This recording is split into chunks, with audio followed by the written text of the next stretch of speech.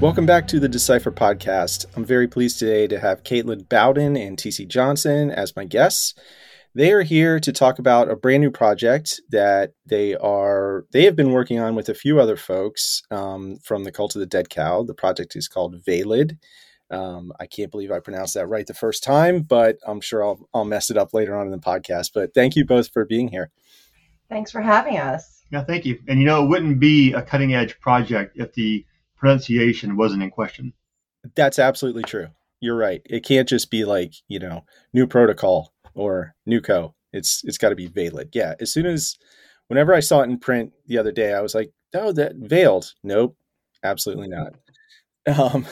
So maybe let's just kind of start at the beginning and just sort of, if you guys could tell me where the idea for this came from.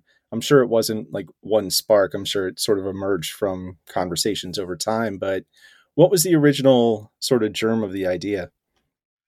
Well, I was still with Badass. I was still running Badass, and I wasn't aware of it. I was kind of being looked at as a CDC member.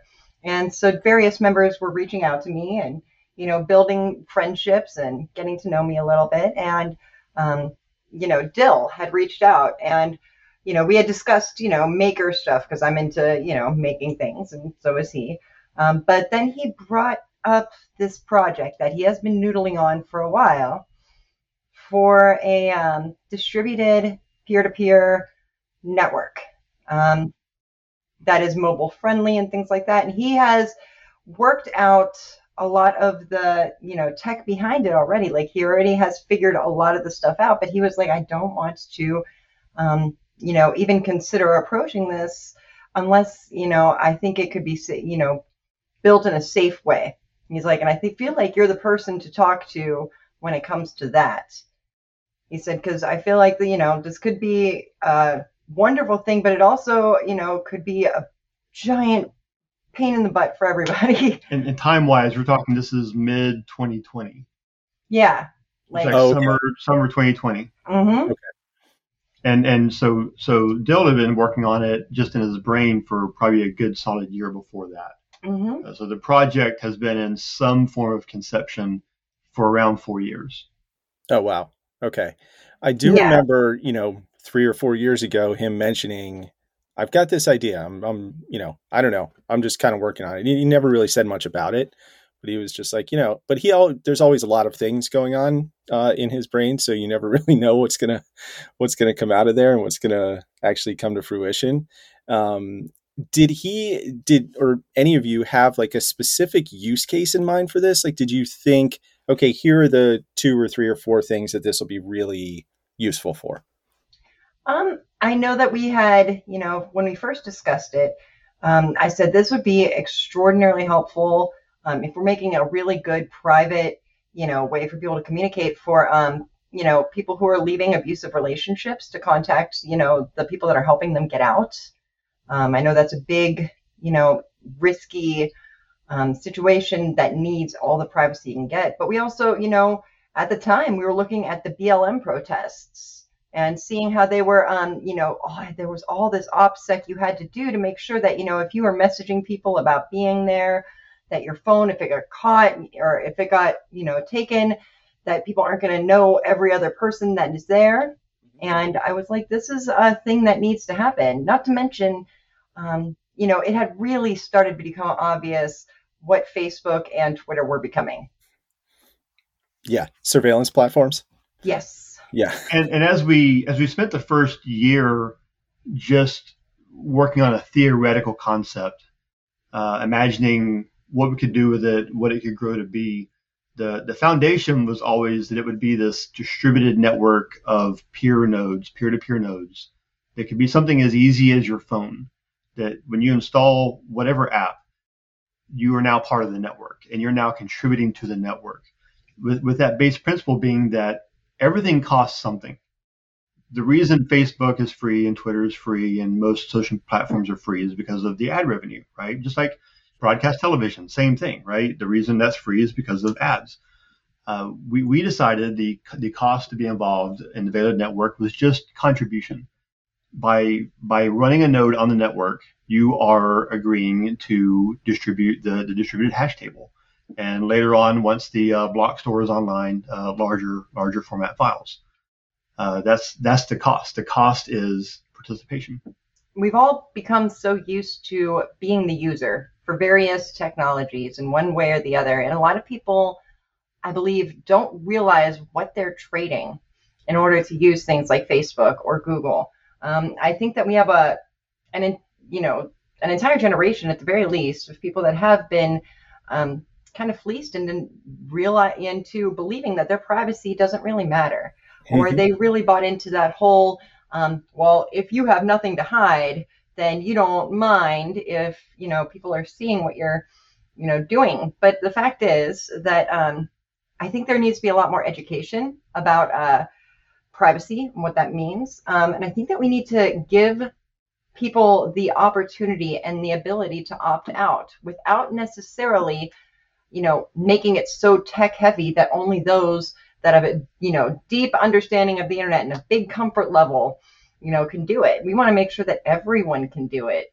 I mean, look what Mark Zuckerberg built with Facebook.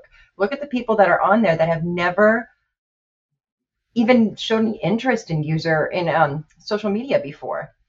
And now a lot of us are stuck using Facebook because that's the only way we're going to talk to, our great aunt or, our mom's friends that we grew up with that moved away, and they can see pictures of the kids and things like that. We are kind of stuck there because that's the only thing that has been made accessible to, a large amount of people.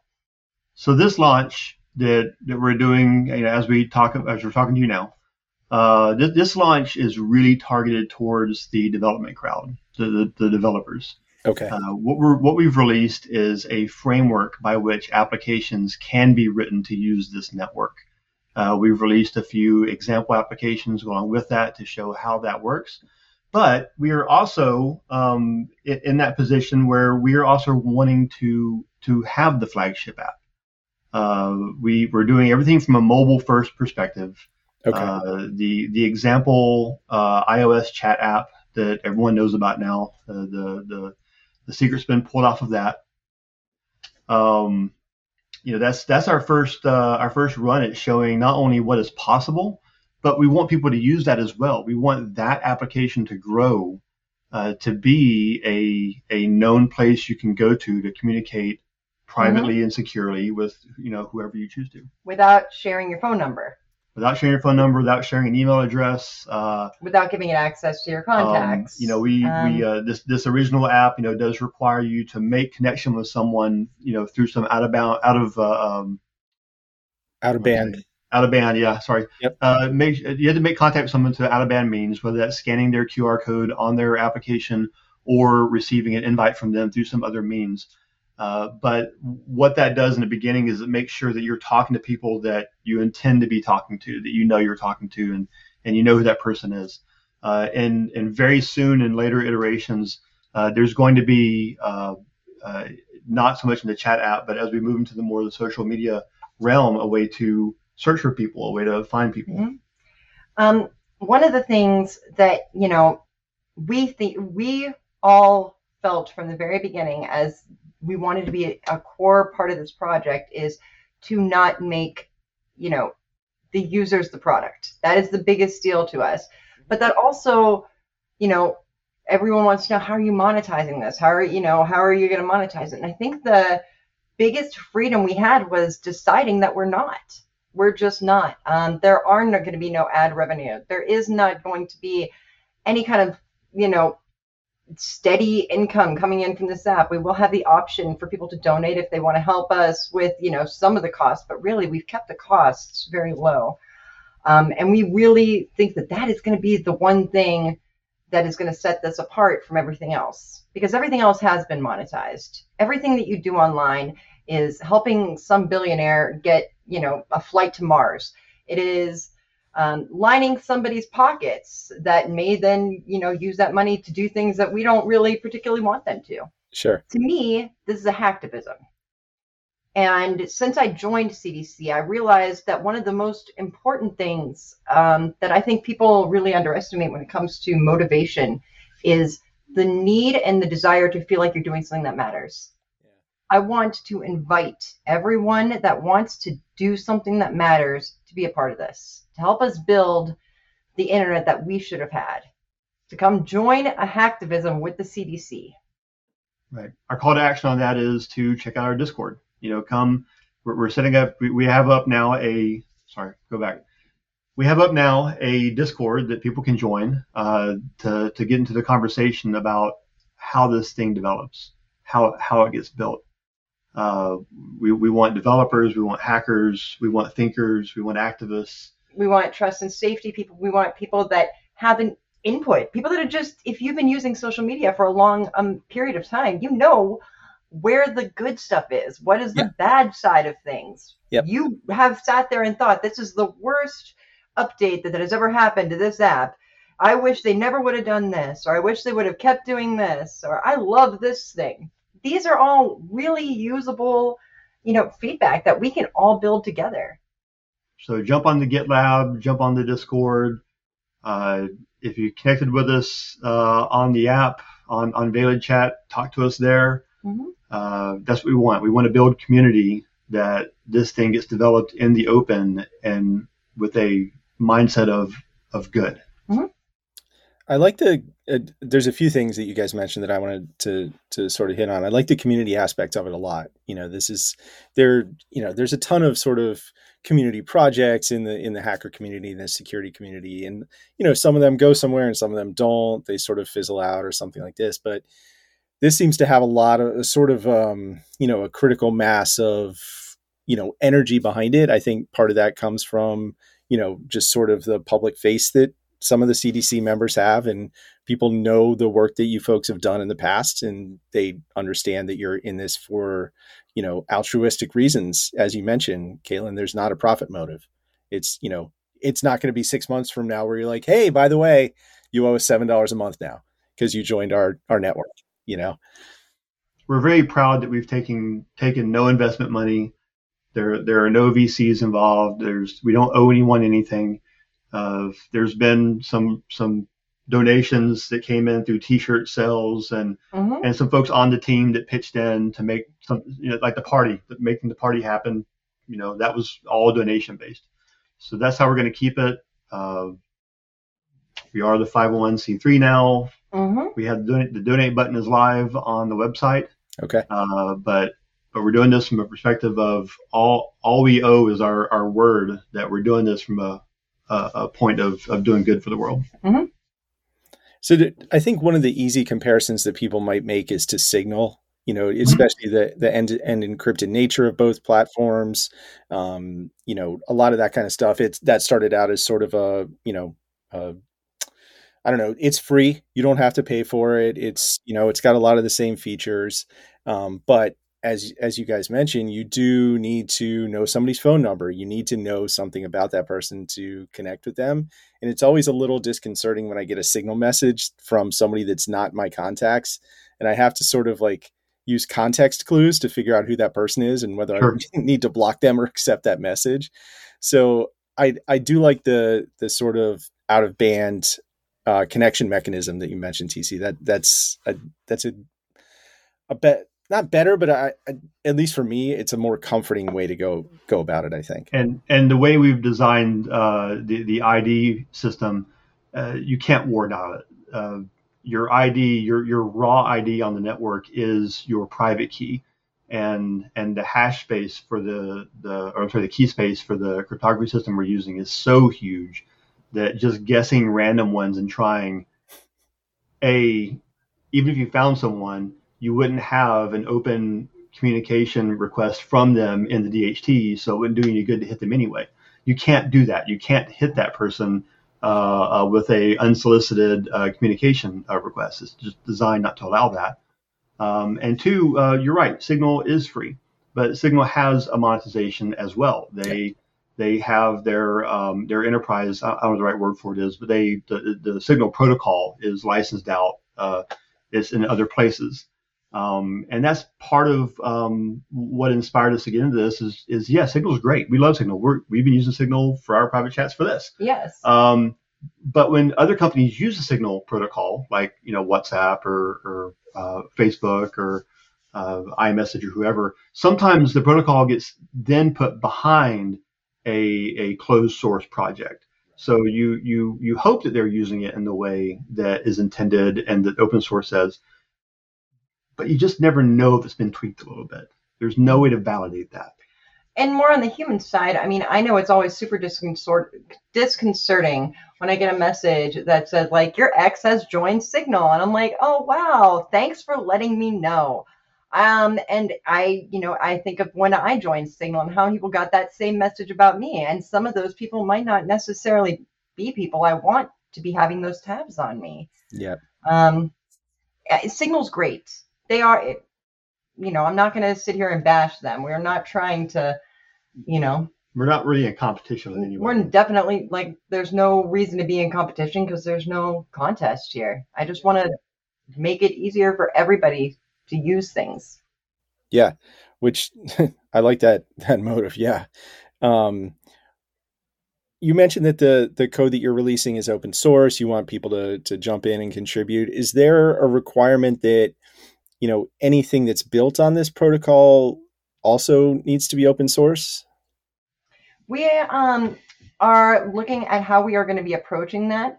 That is one of the things that we are asking, is that we everybody keep it open source. We also, have certain ideals that we hope that people use this code for. One of the things that we've been discussing with the foundation is keeping a list of projects, public that we approve of that are using the code, and that people can keep tabs on them. And then, also a list of projects that we don't like or that we don't think fit the ideals. We've been very, very crunch time, heads down, getting the core software, the example applications, those things ready to go for launch. There's a lot coming down the pike as far as the foundation, what role it plays. Like Katelyn mentioned, it could do things like rating applications for their adherence to our ideals, something like that. We certainly do hope everyone stays open source with it. Our stuff will always be open source. And that's where we are trying to lead from example. Our chat application, if we release something like, say, an image sharing application or a more microblogging type application, whatever it is we make, is going to be open source, and everyone will be able to see exactly what's happening behind the scenes, all the way down to the protocol level. Okay. Yeah, that makes sense. I mean, aside from the chat app, what are some other usages of the protocol in the platform that we should sort of keep an eye out for? So, as of right now, I believe the chat app, by the time this publishes, will be out, and some people might have that in their hands. So that is a for sure thing. But we've got a million other ideas of ways that this could be used and built upon. A social media app is, definitely something that has been talked about a lot. And that's one thing we are inviting the community to come build with us. But there's also other things that, we really would love to see down the line. I'd love to see some kind of a photo storage, something like that happen, as well as, I had a great time last DEF CON sitting with Joe Grand and talking about some of the physical, components that can be built with this network. And we, would love to see some more of that. I want to see it integrate into everything that it possibly can. I want everybody that has, a strict knowledge base of this one type of app or this one type of, product. I want them to come in and bring that knowledge base, and let's change the world. We have a rough prototype of a physical node, a physical device that would be battery powered that could sit in your pocket. And a group of these nodes in a same area could build a localized Veilid cluster that would be independent of the internet entirely. And this could be used in times of emergencies, distress, civil unrest, whatever. So we see a lot of places this can move into. That's really cool, because one of the things I was going to ask you guys about is, sort of no matter how well you build this platform and this protocol and everything like that, you're still relying on the internet in one way or another, and the internet as For we know now. is, for now, right? Yeah. But I didn't realize what you just described, TC. That sounds really slick. It was actually DEF CON last year. We were sitting at a slot machine, just doing one of our noodling sessions, me and Katelyn and Dildog, and Katelyn had the brilliant idea of shrinking it down to the size of a lighter, with a working flick, flint thing and everything. Not so much the fuel tank, right?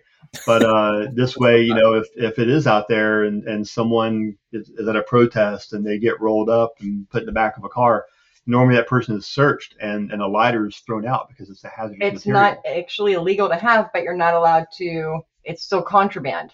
So then that thing would just still be there doing its thing, serving the network. There's a lot that goes into that, but anyway, these are the kind of things that we dreamed a lot, and we had a lot of things that we wanted to accomplish before this launch. Reality started to kick in. Again, like I said, we didn't take any capital for this. We didn't quit our day jobs.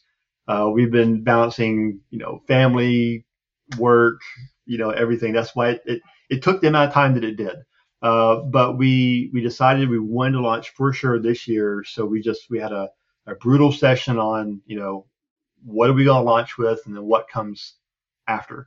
So what we have for everyone now is a fully functional distributed hash table that is in a self-creating network, end-to-end encrypted by default. Private and safety routes work. All the basic functions are there. Mm-hmm. The other thing that, we mentioned the lighter, and we talked about like things at protests and stuff, and that was one of the first ideas. But immediately afterwards, it was like, why not make it into a lip gloss? And that way, you can only access a certain chat. Say you're leaving a bad partner, and you're, want to get in touch with somebody like Operation Safe Escape. We want to get that out eventually and get that in their hands so that they can, help people leave bad relationships, in an easier, private way, safer way. So, there's a ton of use cases. We have been doing a lot of noodling as far as ideas and figuring out every single way that it could, be used, and how we can also introduce that to everyone. That's the thing. We don't want to make this, something that's only built for tech people. Yeah, exactly. If you sit down and read the stories that came out a week or two about this, and you look at it, you're like, okay, this sounds super sick for people like us, but can my non-tech friends that don't really understand how all this shit works, is it going to be of any use to them? And what you just described, Katelyn, I think it's potentially of use to a very broad population of people. And you'll see that in the chat application that we've released as an example. We're thinking user first, mobile first. People access the internet on their phones. That's where it happens these days. And so we're thinking mobile first. Once we get home from DEF CON, we're rapidly going to start getting our family onboarded to the test program. We want perspective from all people. We're going to get our multi-generational input to make sure it makes sense to everyone, not just us. Also, I have some serious plans on bridging that gap between, tech people and not tech people, and letting them know how important it is that their privacy matters. And it's going to matter long after they're gone as well. Future generations are going to rely on that. Facebook especially, I hate to continually talk smack about them, but they are known for, collecting health data and things like that. And who are they selling that to? Whoever wants to pay money. And who would want to pay money? Health insurance companies and stuff. We want to make sure that people now are starting to protect their data for generations to come, because that's stuff that's going to affect forever. And so educating and talking about that and making them, recognize the absolute weight of these decisions they're making, that way they're able to make informed consent when they're, creating a profile on whatever social media network we eventually create. Yeah. I like the idea of bridging the gap between, not just tech and non-tech, but also the generational gap, because, everybody uses the extremely simplistic example of like, can my grandmother, or my mom understand this? Which to me, okay, whatever, my mom would have understood any of this stuff. But I think there's also, I have 2 college age kids, and they'll look at this and they'll be like, okay, is it easy to use? Does it do something I care about? That's mostly what they care about. Like if it's easy to use and it has utility to them, like you just mentioned, Katelyn, my college age daughter, her and her friends very much care about privacy. Like people are like, oh, young people don't care. Yeah, they do. I have news for you. They absolutely do. And for a A lot lot of of people different don't have reasons. access to the tools to make sure that they're getting to stay private. I Yeah. view a lot of these things that we're talking about as accessibility issues. Web3, in theory, was a great idea, but then it kind of got taken over by the coin people and the NFT people, and suddenly it costs a lot of money to do anything on Yeah. Web3 at this point. That's an accessibility issue. Yeah. Yep. That's exactly right. Okay. So by the time folks hear this, everything will be out, or not everything, but you will have done your presentations at DEF CON and, sort of pulled the veil back. Oh God, that was a terrible pun. Jesus. Anyway, We love a good pun, though. Yeah, by the time people are hearing this, assuming it's Friday afternoon or evening or whatever, everything should be out. You should be able to go to GitLab now. You should be able to get on the Discord now. Check out the Veilid.com. If you want to find out how to get the Veilid chat application, that information is on the Discord, so go there. Okay. And all of that is available through Veilid.com, as well as I believe we are going to be dropping it on cultdeadcow.com as well. Right.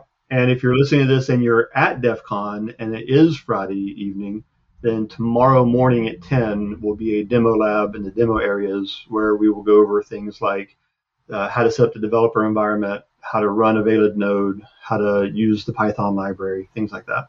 And tonight there's going to be a sweet party, so we hope to see you there. I wish I was going to be there. I'm very jealous of whoever will be there, but if you're listening and you have time, go. I'm quite positive it'll be fun. Awesome. Well, you guys, thank you so much for joining me. I really appreciate it. I know you've been super busy trying to crunch and get this all done before DEF CON. Those hard deadlines have a way of sneaking up on you, but I really appreciate your time and best of luck with all of this. All right. Thank you for talking Thanks for having us. Yeah. You bet. Talk to you soon.